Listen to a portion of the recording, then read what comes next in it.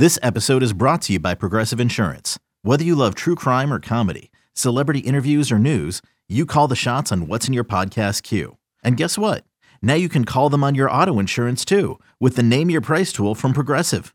It works just the way it sounds. You tell Progressive how much you want to pay for car insurance, and they'll show you coverage options that fit your budget. Get your quote today at Progressive.com to join the over 28 million drivers who trust Progressive. Progressive Casualty Insurance Company and Affiliates. Price and coverage match limited by state law. Introducing the Two-Way V4, where groundbreaking fuel cell technology meets fresh foam cushioning for the ultimate performance. With Fuel Cell, each step feels explosive, delivering unparalleled energy return. Paired with fresh foam, experience maximum comfort throughout the game. Its lightweight textile upper offers support and breathability without sacrificing agility. Whether you're hitting the clutch shot or locking down the opposition, the Two-Way V4 gives you the tools to play at a high level. Learn more and purchase the Two-Way for yourself at NewBalance.com. Welcome into another edition of the Lions 24/7 podcast. We have plenty to get to on Penn State preseason camp.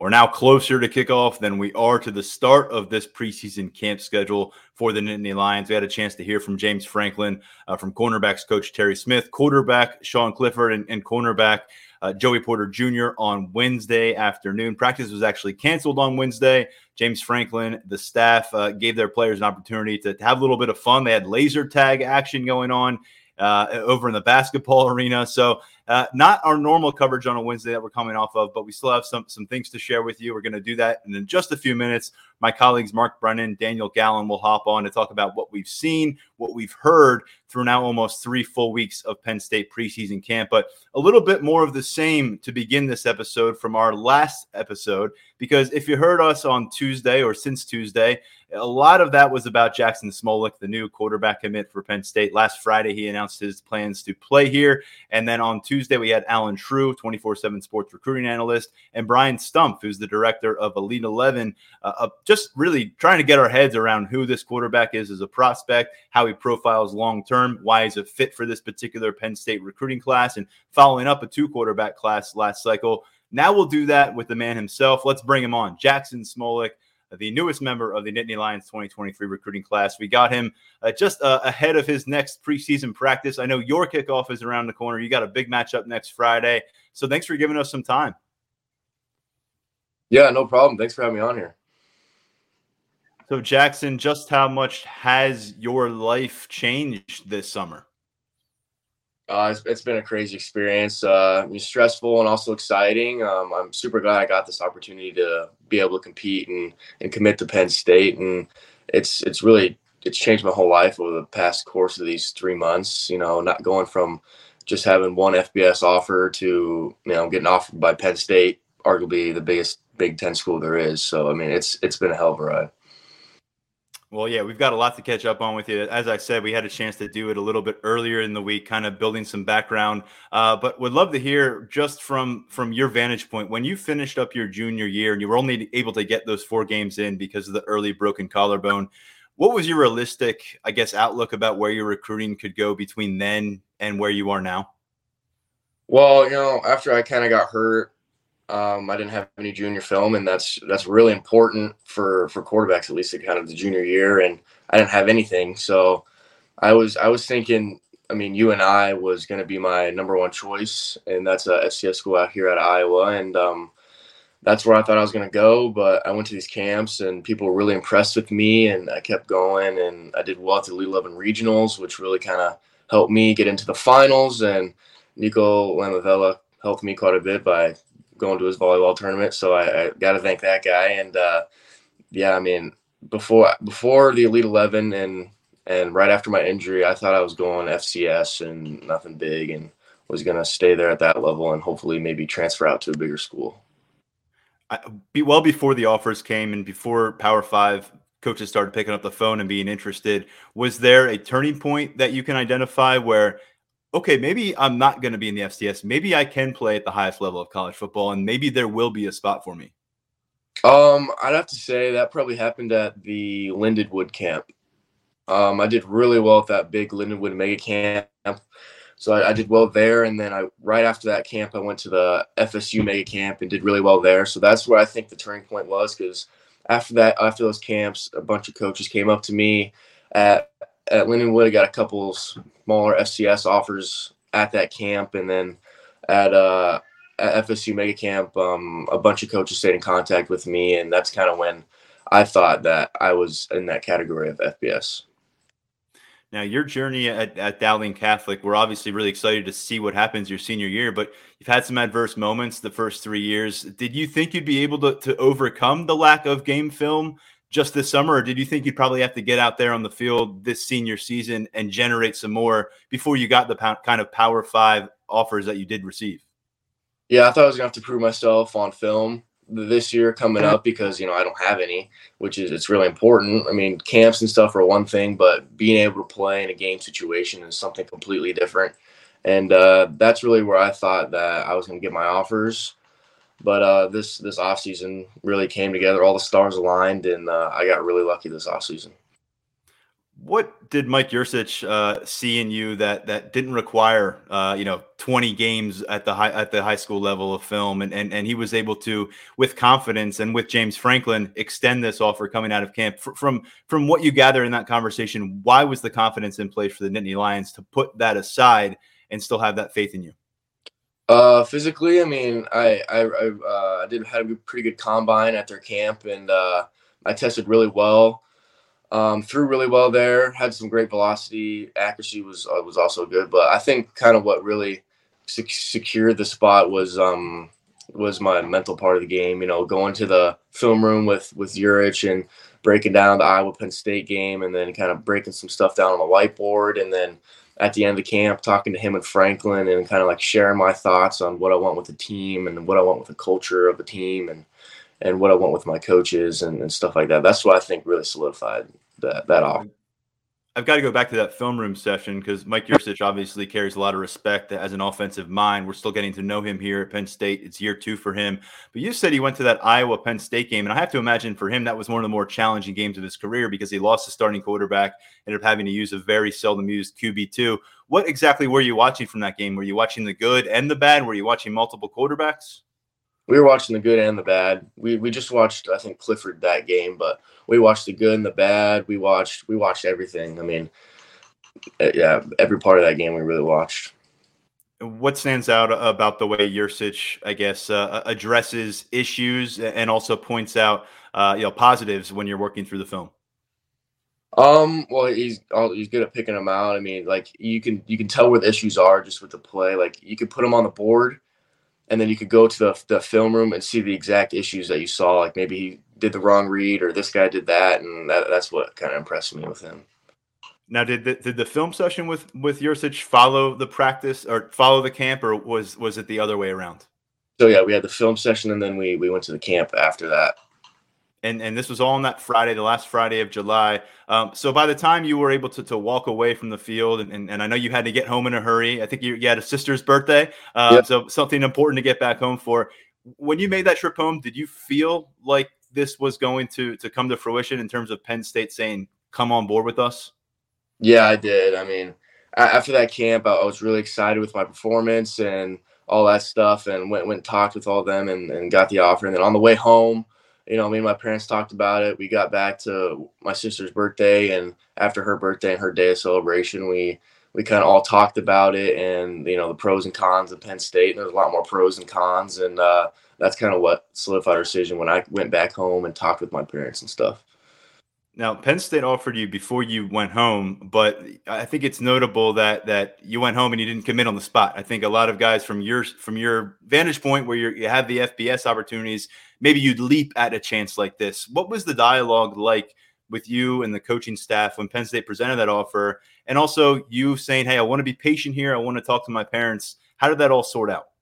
Well, yeah, after the camp, we went into Coach Franklin's room, and we sat down and talked, and, he asked me questions about what I want out of the team and stuff like that. So, he said, I'm really going to give you some time because we don't want to have another decommit, like somebody that's not like certain that they don't want to come to our school. So they gave me some time to think about it, some time to talk with my family, talk with my coaches, and that's what really stood out to me is that they didn't make me commit on the spot and push me. They gave me some time to think about it and really go with my decision. Because this is a big decision as a kid. You're going somewhere for 4 years, and this is your future. So that's what stood out to me.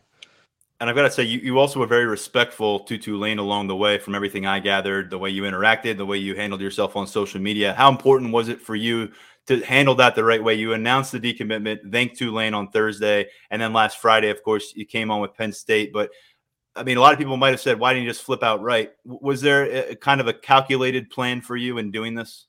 Yeah. So I wanted to give Tulane all the respect possible because they were the first people that ever believed in me, and I really truly appreciate them for that. And I want to do it the right way and not kind of cheat them out of anything, and not give them a disadvantage point because I didn't tell them I was going to decommit, and then they had to go and scramble find another guy. So I wanted to let them know, and I'm glad I did because they understood and they knew this is a big opportunity for me. So I got to thank them for that. What other Power 5 offers did you end up in possession of down the stretch before you were able to make your decision? I just had the Cal Bears, and then I had an SEC offer, and then Wisconsin and Notre Dame were on me a little bit, but they didn't offer. So we're keeping that SEC and offer a mystery for the foreseeable future. I got you. I like it. A little mystery is okay. I think a lot of people probably are going to say, okay, do we have the right quarterback this time, or is he going to look elsewhere? Tell our listeners why you feel like, hey, between now and signing day, nothing's going to change, and you're locked in to become a Nittany Lion. Well, first of all, the decommitting process is a terrible process. It's very long. It's not worth it to go through. And I when I went to Penn State, I knew that was my home. I loved Urich. I loved Franklin. I loved O'Brien. I loved Coach Slim. I mean, I loved everybody. They're like my people, and I feel so confident with going here and being able to compete and being able to learn from Drew Allar and all the quarterbacks in there because these guys are top guys, and I'll be able to learn from them and take something from them and be able to give it back to the team, and I'll be able to really produce good leadership skills here. And I'm just super excited to get the opportunity to go to Penn State. And I've always watched Trace McSorley and Saquon Barkley, and this Penn State offer and Penn State commitment means so much to me, and I'm so glad I got this opportunity. I do want to talk about some of the current quarterbacks at Penn State, but you've mentioned McSorley a few times since you announced your commitment. I think you mentioned him right in your commitment announcement. So what was it about Trace McSorley that drew your attention those years back? And have you had any kind of dialogue with him? I saw he reached out to you on Twitter, which is pretty interesting. Mm-hmm. Well, I've always watched him. Big Ten, they play Iowa and stuff like that. So I've always got a chance to watch him. And I just love the way he played the game and how he interacted with teammates, his leadership skills, how he could run the ball and also pass when he needed to. And he didn't contact me on Twitter, but he responded to one of my things and said this would be a great place for you. And that also really kind of helped me solidify my decision as well. And yeah, I'm just glad I get an opportunity to go somewhere where I know that the quarterback spot is in good hands. I know this may be a sore subject for some of your friends out in Iowa, but do you remember that 2018 game when he threw the walk-off touchdown in Kinnick? I do remember that vividly, yes. Yeah, that one's hard to forget. Now looking at the quarterback room now, obviously you mentioned Drew. He was the number one quarterback in our rankings last year. So you've gone from a guy who not just you saw yourself at the FCS level or maybe ended up at the FCS level. Now you have the confidence to say, I'm going to go to a Power 5 quarterback room and follow up the number one quarterback in the country. What is your mindset there? Because let's be honest, there's a lot of quarterbacks, many of them that you compete with at the Elite 11, who just wouldn't view that as a viable option for themselves. Yeah. So, I'm 3-star. I'm not as high as ranked as Drew Allar, and I want to go in there. I want to compete with all these guys, but I also want to learn from them because they've been in college and they know how it is, and I'm just coming in college and I haven't got kind of the attention they have when they were in high school. So I just want to learn everything I can from them and get a chance to compete with them. What was the Elite 11 process like? Because all of a sudden, you're a substitute, you're thrown into that mix, you're flying out to Los Angeles, and you're surrounded on the field by a lot of these guys who've had Power 5 scholarship offers since their first high school season, sophomore, freshman year. These guys have been in the limelight. How did you adjust and kind of what did you learn about yourself over those 3 days? Well, it was a great experience. I love that experience. But when I got there, I met all the guys. They're all super nice, and they were all really, accepting and stuff like that. So got there.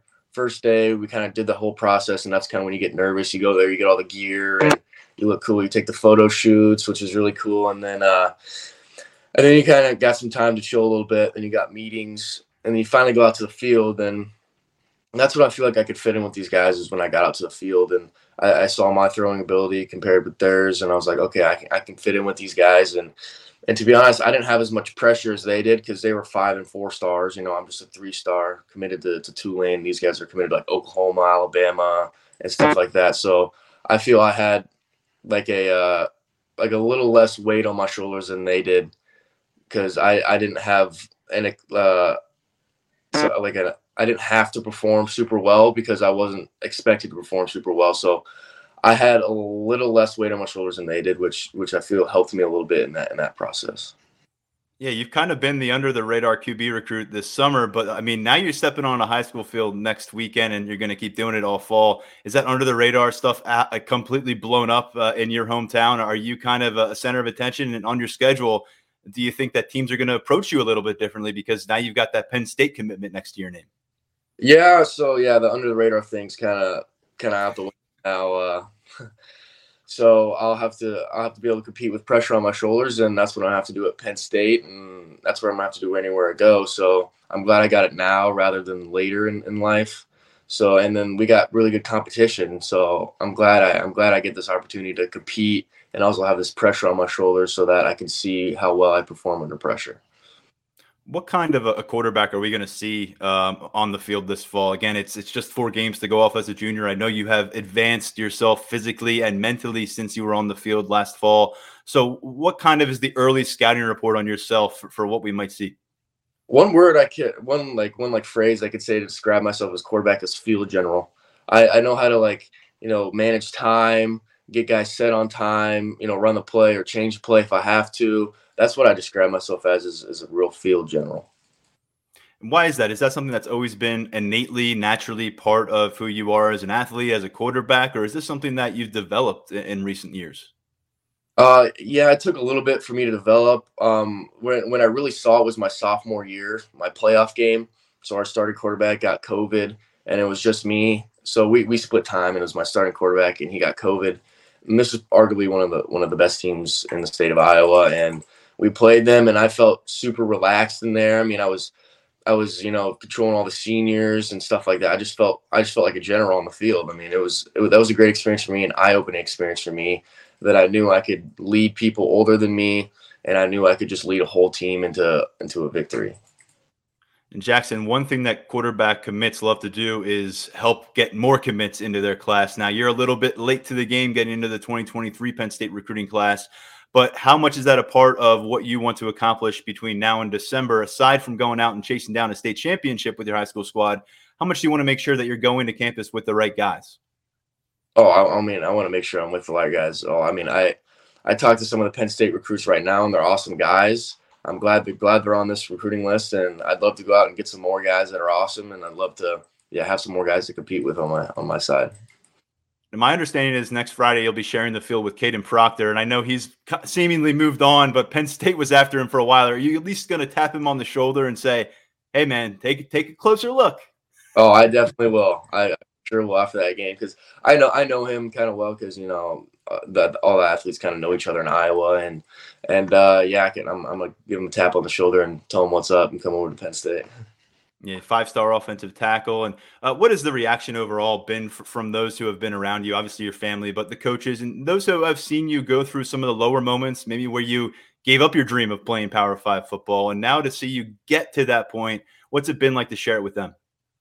It's been awesome. I mean, they've seen my lows, they've seen my highs, they see my my mediums, and this has been an awesome experience. And I feel like I've maybe inspired some of the younger kids who don't know if they have a shot at FBS football, and they could really, if you work hard, keep your head down, and work in silence, you can really accomplish something big. And I mean, this has been a surreal experience for me, and I'm just so glad I got this opportunity to be able to compete and to get the chance to compete to get these offers and stuff like that.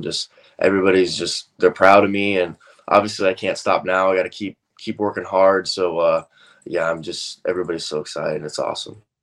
Well, Jackson, it's been a lot of fun following your rise during recent weeks here on the Penn State beat, and we look forward to seeing your trajectory continue to point up this fall and beyond. And we'll see you on campus this January. I do want to note, we talked on Tuesday, or on Wednesday, I forgot to even mention it here. You're going to enroll early. You're going to be graduating, and you're going to be here in January. Before we do let you out of here, that's the last question for you. Why was that such a motivation for you, and what do you think you'll be able to gain from that head start on campus next spring? So graduating early is such a huge advantage, especially for quarterbacks, because you got to learn that whole playbook. And then once you graduate early, you can get into that spring game, which will really help. You can get some time on the field with your teammates and with the coaches, and being able to mesh with everybody on the team. And you also just get to know the playbook really well, which is super important, because if you come late and somebody comes early, they'll have the advantage over you because you don't know the playbook as well as them, or you're not meshed with the teammates as well as them. Well, we've talked about it before. Sean Clifford's played a lot of football, but this season is his last with Penn State Nittany Lions, looking toward an open competition at the quarterback spot next year. Jackson Smolik will jump on the field next spring as an early enrollee. Jackson, good luck next weekend and beyond throughout your senior season. We look forward to following along. Yeah, thank you very much. Thank you for having me on here. We'll be right back on the Lions 24/7 podcast. Okay, picture this. It's Friday afternoon when a thought hits you. I can spend another weekend doing the same old whatever, or I can hop into my all-new Hyundai Santa Fe and hit the road. With available H-Track all-wheel drive and 3-row seating, my whole family can head deep into the wild. Conquer the weekend in the all-new Hyundai Santa Fe. Visit HyundaiUSA.com or call 562-314-4603 for more details. Hyundai, there's joy in every journey. It's only a kick, a jump, a block. It's only a serve. It's only a tackle, a run. It's only for the fans. After all, it's only pressure. You got this. Adidas.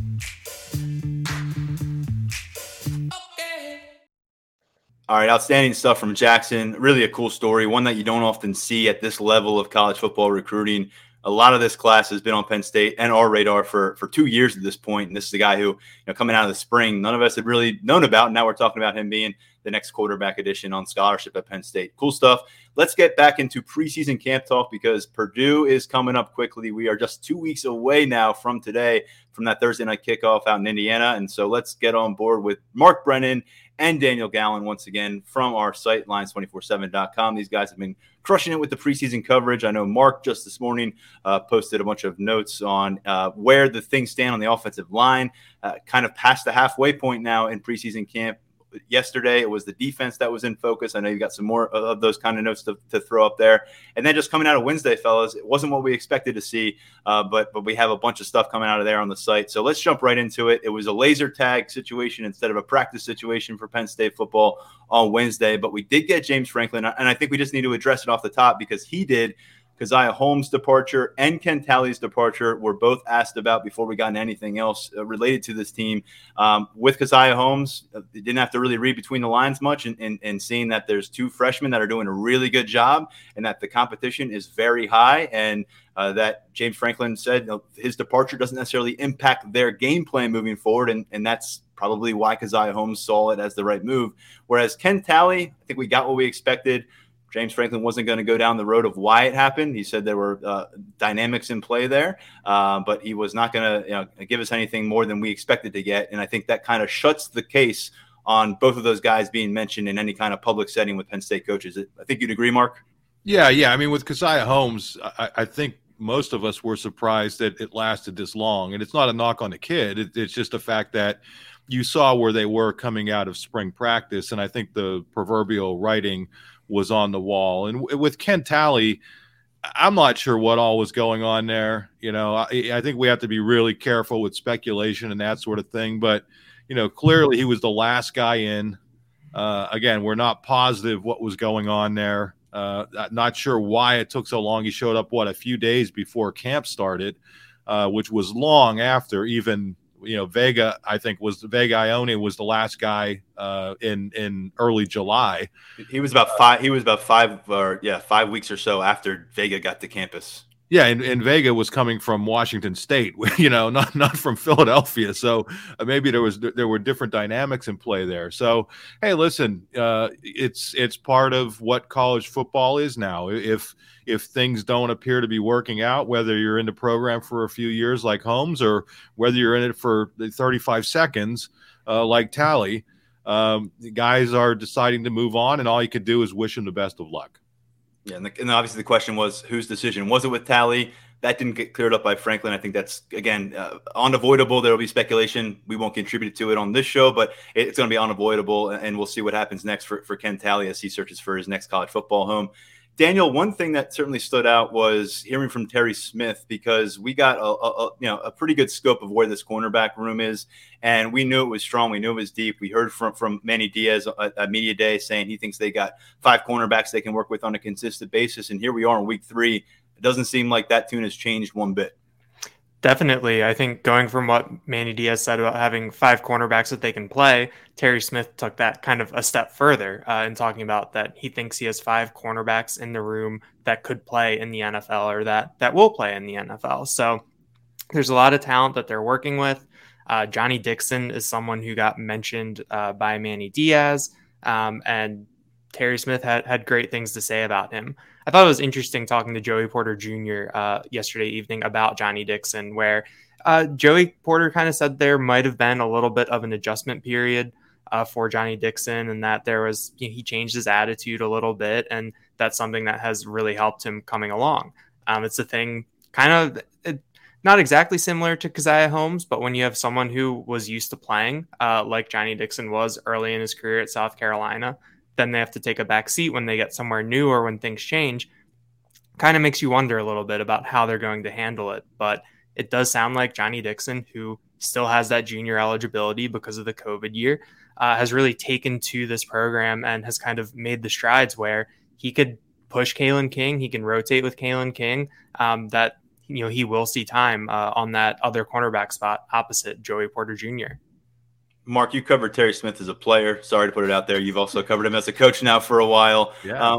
How excited is he about this room? You've heard him break down a number of cornerback rooms with the Nittany Lions. What do you think are the internal thoughts about where this group could go in the next 12, 13 games?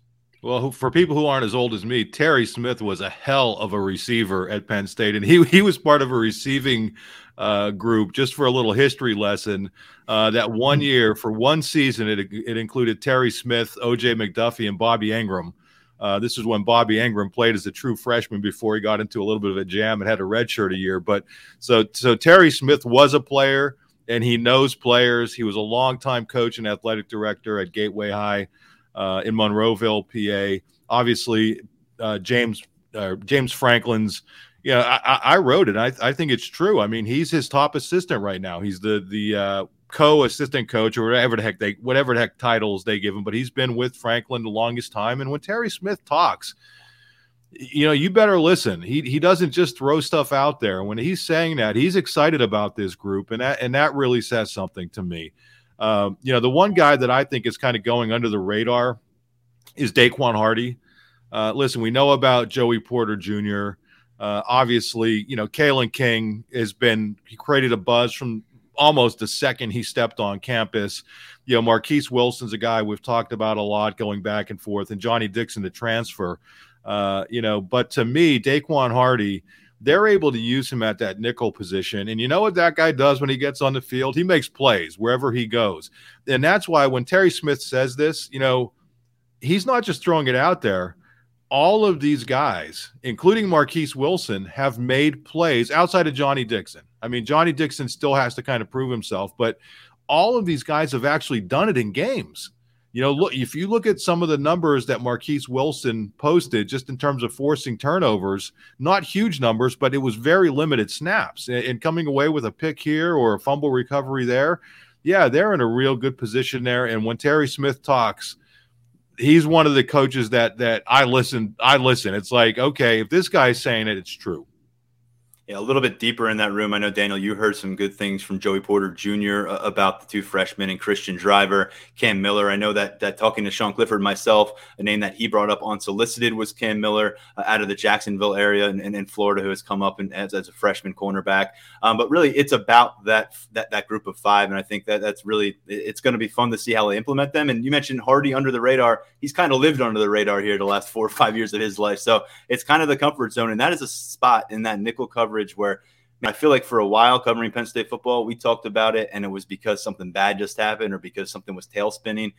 It's really a spot that if you're not talking about it much, the guy's doing his job. And when you see those splash plays, they show up in a big way, in a meaningful way. And I think we're going to see a lot of work out of him. I think big question is how often will we see 5 defensive backs on the field, because they've got 3 linebackers, of course, that we've been chalking up in the quote unquote starting lineup. But I think we're all well aware that Daquan Hardy is a starting defender. But for the sake of the conversation, let's go with it and say Jonathan Sutherland, Curtis Jacobs, and a Mike linebacker are going to be your starters at linebacker. And we don't quite know who the starter is inside in the middle, but we have a better indication coming out of Wednesday than we did going into Wednesday. Isn't that correct, Mark? Yeah, I mean, Tyler Elsdon is a guy who's been playing, and James Franklin said this, is a guy who has gained a little bit of an edge in camp. I think the way that the staff probably looks at this is that, Elsdon's been in the program slightly longer, has kind of been around, and Kobe King is a guy who, I mean, let's not forget. I mean, he still has freshman eligibility, right? He only played in 4 last year, I think. Yeah, because of the whole Correct. bowl game thing that is he playing? Is he not playing? Yeah. But yeah, so you're looking at a real young guy in Kobe King. I think people look at him as having the bigger upside, long term. But to me, they're in a pretty good spot there in that you'd rather have a decision to make at this point than not be sure what's going to happen whatsoever. And so I think they're in a spot where both guys are going to play. And listen, this isn't just a position where, hey, get out there and go headhunt and go do whatever. This is the so-called quarterback of the defense. So these guys have to process a lot. And the thing that I think, all of us, I don't know, Daniel, you were over on the offensive side at Media Day, but the one thing that we got is it seems like there's a genuine friendship between the two guys. And I know sometimes people pay lip service to that, but I think it's a pretty good situation where you have 2 young players who are able to kind of bounce ideas off of one another. They hang out together away from the field. I think that's actually a positive. So, is that going to be an absolute strength of the defense right off the bat? Probably not. There may be some growing pains there, but I think long term they're going to be in a good position at that Mike linebacker spot. I don't think there's any reason for either of those guys to feel like they're being attacked or that someone's coming for their job, because neither of them have earned that job yet. I mean, they're doing great work on the practice field. I think the competition was ahead of where they anticipated it would be coming out of spring ball, which was great to hear. It seems like that's maintained. Now Tyler Elsdon maybe gaining that edge. But we know we're going to see a bunch of both these guys in September. I think you're going to still see kind of Manny Diaz. He for as much as he sees right now, he wants to see how Tyler Elsdon and Kobe King react when they're getting chewed out for a mistake in the middle of the game, or when it's 3rd down and 2 and he's trying to relay the proper call and they've got to get their defensive line set up. Those are the kind of moments that are ultimately going to determine who emerges against Ohio State and Minnesota in October, playing a ton of those snaps at Mike. So I think we've got a ways to go, but obviously you can't go down to Auburn and say, we'll figure it out when we figure it out, because we know that the Tigers are going to try to run it right down the middle against this defense. And I want to get back to the cornerback room really quick, because I think one of the more notable names on this entire roster in terms of NFL evaluation is Joey Porter Jr. He's the guy who keeps popping up in these mock drafts. And I think a lot of us have probably just taken it for granted or just understand that he's a returning starter. So the conversation hasn't really drifted in Porter's direction much. We can change that right now, because Daniel, you were posted up with that interview for a long time. Give us the top takeaways and kind of where you feel that the redshirt junior is heading into 2022 season. I think one thing a lot of people will appreciate who watched especially watched closely the second half of last season, is that Joey Porter Jr. is very aware of the penalties. He brought that up himself unprompted in talking about his decision to come back. He was asked, what do you want to work on? And he said that he wants to work on those pass interference penalties. He wants to figure out he still wants to use his hands, but he wants to figure out how to use them in a way where he won't get flagged. He said that he's it's hard to do the balance of being physical, because that's the type of athlete that Joey Porter Jr. is. He's a big guy. I think someone remarked to him that he looked a little bit taller than the last time we saw him. And he joked that it might've been the sneakers he was wearing, but that's what they talk about. He's got long arms. He likes to use them, and that came back to bite him last year. So he said that he really worked on his footwork, his lower half. Terry Smith said that Porter changed his body a little bit this offseason. Porter said that it was kind of the lower half, his speed, that footwork, which he thinks will help him with his technique, so he won't get called for those penalties. But I think that at that cornerback position, you're never really lacking for confidence. I asked Joey if he'd heard some of the things that other receivers said about him at Big Ten Media Days. I know that Jackson Smith-Njigba from Ohio State was very complimentary. And Porter said that, it gets back to him and that he has relationships with these guys because he likes to trash talk with them. He likes to dish it out. And I think that that's what you want to hear from your number one corner at this juncture. Yeah, as we've said, Tyler, just one thing. I think, we've said this multiple times, but it bears repeating, is that what Joey Porter has, that aggressiveness, you can't coach that.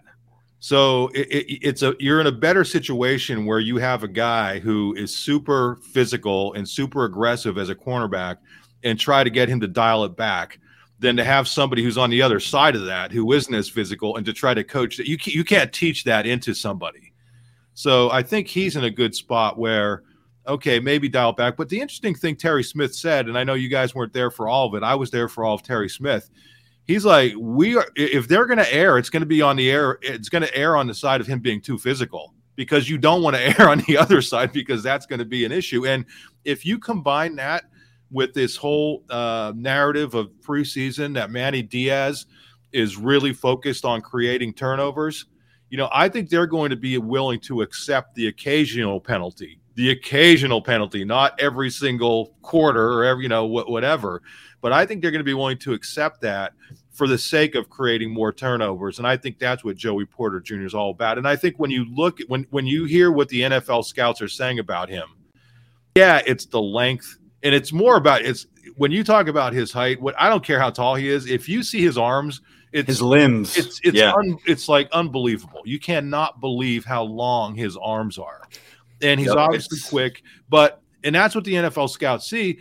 But they also see that aggressiveness, and they realize if dummies like me can realize that, NFL scouts could realize that you cannot coach that into somebody. You can dial it back, and that is the key for Terry Smith and the coaching staff is to strike that balance with this guy who has clearly NFL talent. Mark, I'm hearing you describe Porter and the long arms and the aggressiveness and the athleticism and the coverage skills. And I'm starting to think you're describing second-year safety, Zakee Wheatley, because those are a lot of the traits that have been spotlighted throughout this offseason, and what an offseason it was and now preseason it's been for Zakee Wheatley, who came to campus last year, a pretty highly touted defensive back prospect and started his career off at cornerback. And in that room we just talked about, that's very crowded. And now certainly under the microscope as a potential starter alongside Jair Brown. We've mentioned the other guys involved there. But right for the sake of this conversation, I think Zakee Wheatley and the buzz around him, it's just unavoidable because it's coming from guys on the offense. It's coming from the defense. You ask the coaching staff, they smirk. He's leading this team in takeaways again, apparently. And you hear about it. It's one thing when you hear a guy going off in the spring, and then, sometimes that kind of peters out or he hits a plateau. But for it to just be the arrow pointing up, the arrow pointing up, the arrow pointing up, when we talk about the defensive backfield and the highest ceiling in place, it's hard for me not to turn attention away from the physicality and apparently the playmaking nature with which Zakee Wheatley plays, because we haven't seen it up much. It's what we've heard about a lot in the practice field. Guys, it's pretty tantalizing to imagine placing him next to Jair Brown and alongside a guy like Porter and being able to shut down some passing lanes potentially. Yeah, I think Joey Porter said it best. He said that Zakee Wheatley is like a maniac out on the field. He said he can hit, which we saw in the spring game, and that he's a ball hawk and that he can find the ball. And I think when you're starting to hear that from the players, like you said, Tyler, that really bodes well for a young player like this, especially someone who redshirted last year, and even then it was special teams here and there, and then there's a position change, which you kind of think, oh, maybe it'll be another year before we kind of see this transition really manifest. And it's August now. That switch happened a couple months ago, and he's being talked about like someone who can make an impact this year. Yeah, you know what I was told about Zakee Wheatley? The ball finds him. I mean, that's, so it's one thing to say somebody's like a ball hawk or he gets to the ball, but and that tells you he has this kind of innate ability. That's what, when coaches talk about that, that's kind of, there are certain players, Micah Parsons was one of them. There are just certain players that the ball somehow, and what that means is obviously the ball isn't finding him, but it's that he just has a knack for being in the right place at the right time. And again, it goes back to, that's one of those things you can't coach. There are players that have that and players that don't. And, for him to be there, as I view it, and as I think most people view it, as the projected starter opposite Jair Brown, I mean, that's just unbelievable for how far he's come in a short period of time, given that he changed positions. And the guy that's overseeing him in that room is a Super Bowl champion and a former All-American safety who knows a lot about succeeding at the position. So if he's going to give that seal of approval and send him out with the first teamers on the road at Purdue, boy, that says a lot about everything. It was not. There was. I know people are hesitant. I see it on the message boards, and we're going to get to the offensive line in a minute. When we write about things that are positive in preseason camp, especially coming off a 7-win season, people are very like, "Are you trying to trick me? Are you trying to get me to love this team?" Like, we're just reporting what we're hearing. We're reporting what we're seeing. And all along the way about Zakee Wheatley, it has been from too many sources to say, okay, this is blowing smoke. It has always been consistent, and apparently he is on that track to show us all what it's about in September. There's one more name I want to get to on the defense before we do head over to the offensive conversation, and that is Abdul Carter wearing that number 11. And Terry Smith alluded to that during his discussion with us, Mark. Yeah, I forget what was the exact quote. I mean, my memory's terrible about this. He said there's a guy wearing number 11 that's pretty good. Yeah, I think that's pretty much what it was. He deadpanned that, and it was just perfect. And hey, listen, I think from Penn State's perspective, they're just wishing they had been able to get him in, back in January with a lot of the early enrollees. And I think if they had, look out. But even as it stands, between him and Dennis and Deny, I think those are two guys that they have to maybe ease their way in the first couple of games. But I think both of those guys have huge upsides, and it's just a matter of how long it's going to take them. For a kid who arrives in the summer, it's a little bit trickier than the guys who obviously arrive back in January, because you don't have the benefit of spring ball. So you get to preseason camp, and everything is ramped up. There's not as much time to take teaching and that sort of thing. You're preparing for the season. But I think both of those guys and Abdul Carter, at linebacker, given the depth issues there, probably has more of an opportunity to make an impact as the season goes along. But both of those guys, I think, are going to be big-time players. And if you were looking for a silver lining with Carter not getting on the practice field till August, he had as many preseason camp experiences with Manny Diaz as his linebackers coach and defensive coordinator as everybody else in that linebackers room. So everybody a little bit with the reset button from a leadership perspective. But when we keep hearing about a player like this, it seems like he's going to have that green light to be a contributor throughout this season. And then beyond that, like you said, look out.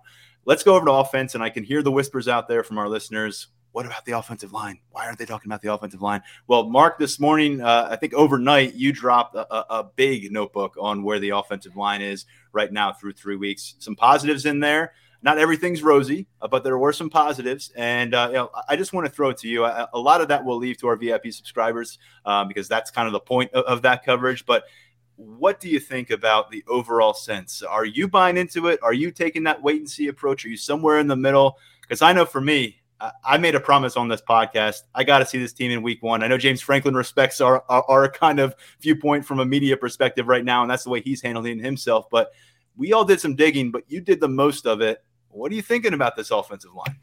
Yeah, to me, I think Caden Wallace personifies the entire offensive line. Okay, I'm not saying he's the best player, but I'm saying when I look at Caden Wallace, I look at a guy who has all the tools. He's big, he's athletic, he's aggressive, and he's been unable to put it all together. And now he's going into his third year starting at right tackle. Is he able to finally get it together? And I can't sit here and say that Caden Wallace is definitely going to be able to put it all together. Just like I can't sit here and say, I think this offensive line is going to be much improved. I can't do it. We're all to the point where we need to see it. And James Franklin has taken his measured approach with the public, saying basically that he is not going to praise them until they go out and show that they can do it. And I think that's where we're at. With that said, I do think you can look at some things as being positives. One of the things that I wrote, and I don't think this is any revelation to people who follow the program, is that Juice Scruggs is considered the best low lineman in that room right now. And I know some people were like, Juice Scruggs is the best O lineman. I think he started to play better toward the end of last year, and now that he's at his natural position of center, I just think you're looking at a guy who's going to have a long NFL career.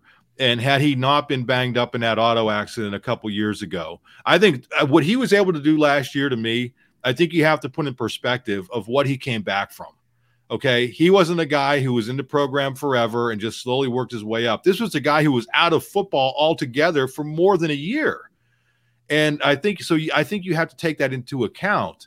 You look at a guy like Juice Scruggs, you look at the depth that a guy like Hunter Norzad is going to give them on those interior line spots, where if somebody goes down, there's more flexibility. And I think you look at a guy like Olu Fashanu, who showed some things in the bowl game when Rasheed Walker couldn't play, and played well enough in the spring, and has played well enough that they never even considered moving Caden Wallace over to left tackle. So I think you look at those things, and Sal Wormley is a guy I didn't even mention, a guy who would have been a starter last year. So I think, and he's back from injury and by all accounts playing very well. So I think you look at all those things, and is there reason for optimism? Yes. But does history tell us there's reason for pessimism? Yes. So what do? Take that wait and see attitude, and let's see how it plays out. I mean, there's nothing more that you can do, because I've been burned by it. You've been burned by it. Franklin's been burned by it. Everybody's been burned by it. So we're just reporting what we're being told, and you can make your own decisions, especially with those VIP notes. Our people know what they're talking about. Our people know they know good football, and we're going to have an opportunity to see. But I thought we would have been remiss in not giving an update on the offensive line, just because you can't just say, okay, well, we're not going to report on it. Wait until after the Purdue game and then we'll have some notes. No, we're going to tell you what we're hearing, and it's out there for everybody now. There's a lot of challenging stuff, Daniel and Mark, about not necessarily seeing a bunch of 11-on-11 action. I've been trying to be transparent on this podcast. We don't see a lot of 11-on-11 during preseason work. So that makes it very difficult to gauge. We don't see any at this point of offensive line versus defensive line. So we saw more laser tag than we did. I mean, the point is, I can't tell you that these guys got nasty all of a sudden. I can't tell you that despite how strong and apparently superior the defensive line is on paper, that it's been a stalemate because the offensive line's been battling back and forth. I just don't know. And everything you hear, again, it's measured. It's measured this offseason. That's been different. Everything you hear has been different. And it's just, I think Daniel, last chance before we get to mailbag. Do you want to go out there and say this is going to be the Big Ten's best offensive line? I'm the new guy here, but I'm not gonna carry that burden this year. But I will say that I think Mark has some really good notes, especially when it comes to a couple of the freshmen that I was really interested in hearing. So I would probably tease that out a little bit if anyone's on the fence about becoming a VIP subscriber. Yeah, some good stuff that not just necessarily pertain to the starting lineup here in September, but really where this offensive line unit is moving as a whole into the future. Let's get into our 5-star mailbag, and it takes us back to a pretty familiar question that we addressed together on the podcast earlier during camp, but here it is. With preseason practices more than halfway done, which players are you hearing serious buzz about? And we decided to start with Daniel, since he didn't find his own name last time we tried this. So Go ahead, Mr. Gallen. I'm staying in the same room as I did last week, but not repeating anyone. I'm going to say Marquise Wilson. Terry Smith had a lot of really good things to say about him. And kind of what we were talking about earlier with Zaki Wheatley about having the knack for the turnovers, for the ball finding him. Terry Smith was clear to point out that when Marquise Wilson was a freshman, he tied with Micah Parsons for the team lead in forced fumbles. And that in such a limited amount of playing time, he was able to make those kinds of impact plays, those splash plays that can really change the course of a game. In the spring, Terry Smith said that having Marquise Wilson bounce between offense and defense last year might have done him a little bit of a disservice in his development, but now having him back full time with the cornerbacks, they were expecting him to kind of pick up where he left off the last time he was in that position. And Joey Porter Jr. kind of agreed with that sentiment. I mean, I think he described it as Marquise Wilson's growth was a little bit stunted last year, but now he's in that room. And when Terry Smith talks about those 5 future NFL cornerbacks that he's coaching, Marquise Wilson is one of them. So I think that it was kind of Johnny Dixon a couple weeks ago, and that buzz has continued on. Now we're getting some Marquise Wilson buzz, and you put that behind what we've already heard and know about Joey Porter Jr., Daquan Hardy, and Kalen King. This is looking at like a very, very interesting group of cornerbacks. And Mark, you remember Marquise Wilson slammed the door shut on Memphis in the Cotton Bowl, and we all came out of that season his freshman year thinking this guy is a playmaker to watch in this backfield. Kind of a strange journey to 2022, but maybe reemerging as that kind of a guy. Mark, you're next up. A lot of buzz about a lot of people. Where are you landing here? I'm going to go with Marquise Wilson too. I'm sorry, that's such a bad joke. I had it in our group text, but for people who don't know, last week one of us repeated somebody else's pick. I won't say who, but no, I'm sorry. I won't say who, but it might be that guy there. This is like the Brady Bunch. I'm not going to go for any of the low-hanging fruits, the freshman running backs or, people that everybody kind of knows about. The one guy who I've heard about in the last few days, Terry Smith actually talked about it, and just keeping my ear to the ground, I've heard a little bit more about him as well, is Harrison Wallace, a.k.a. Trey, the receiver. You look at that receiving room and who they have, and, we've heard a lot about, well, obviously Parker Washington, I think, is, going to be one of the better receivers in the Big Ten. Mitchell Tinsley, the transfer, obviously has played a ton of football. Keandre Lambert-Smith, Malik Mega. We've heard about all those guys, but I think the guy who kind of under the radar a little bit, who's buzzing in camp, is Trey Wallace. I mean, this is a guy who last year, remember, they traveled him to every single away game, even though I'm not sure if he played in any of them, but they thought that highly of him, that they wanted to get him used to being kind of in those different environments. So he's a guy who has been doing well from what we understand in practice, in the scrimmages, that sort of thing, and a guy to really keep your eye on. Harrison Wallace, a.k.a. Trey, and he's named Trey because he's Harrison Wallace III. So I would throw that in there for people who don't follow it real quickly. My initial plan was to go with Zaki Wheatley, but I think I already did that a few minutes ago. So Hunter Nourzad is where I'm going, because I know this is a lot of questions around where he was going to be. He wasn't with the team in the spring. He was finishing up getting his Ivy League degree, and then he got here in May. So by the time we saw him on the field, he was helping Troutwine out with prospect camps. And now we've gotten, 3 weeks just about, and it's gone from, hey, he's in an adjustment period. He's making this leap from the Ivy League to the Power 5. We got to see how it goes. Akeem Beamon and PJ Mustipher aren't the kind of players he encountered last year. Now it's become, he has answered the bell, and he is pushing the other guys on the interior. We've heard that he's repping at center now. We know that Nick Dawkins has been kind of the primary next man up there, but Nourzad's going to maybe push that situation a little bit. And of course, the guard spot has been under the microscope all off season, and good for Salim Wormley for stepping up and validating everything James Franklin has said during his absence and saying, I'm telling you, this guy was going to be a starter for us last year. Well, it looks like he's going to be a starter for them this year, and that's awesome recovery. So Landon Tengwall, a lot of pressure on him to step up and seize a starting job, and I've said for a long time I anticipate that, but Hunter Nourzad not going to make it easy on these guys in the interior, and I think that's really impressive. Last year, Eric Wilson made this jump. You got 12 starts out of him. He didn't start week 1. But I don't think people are going to remember 5 years from now the impact that Eric Wilson made. They're going to remember that he was a part of an underwhelming offensive line.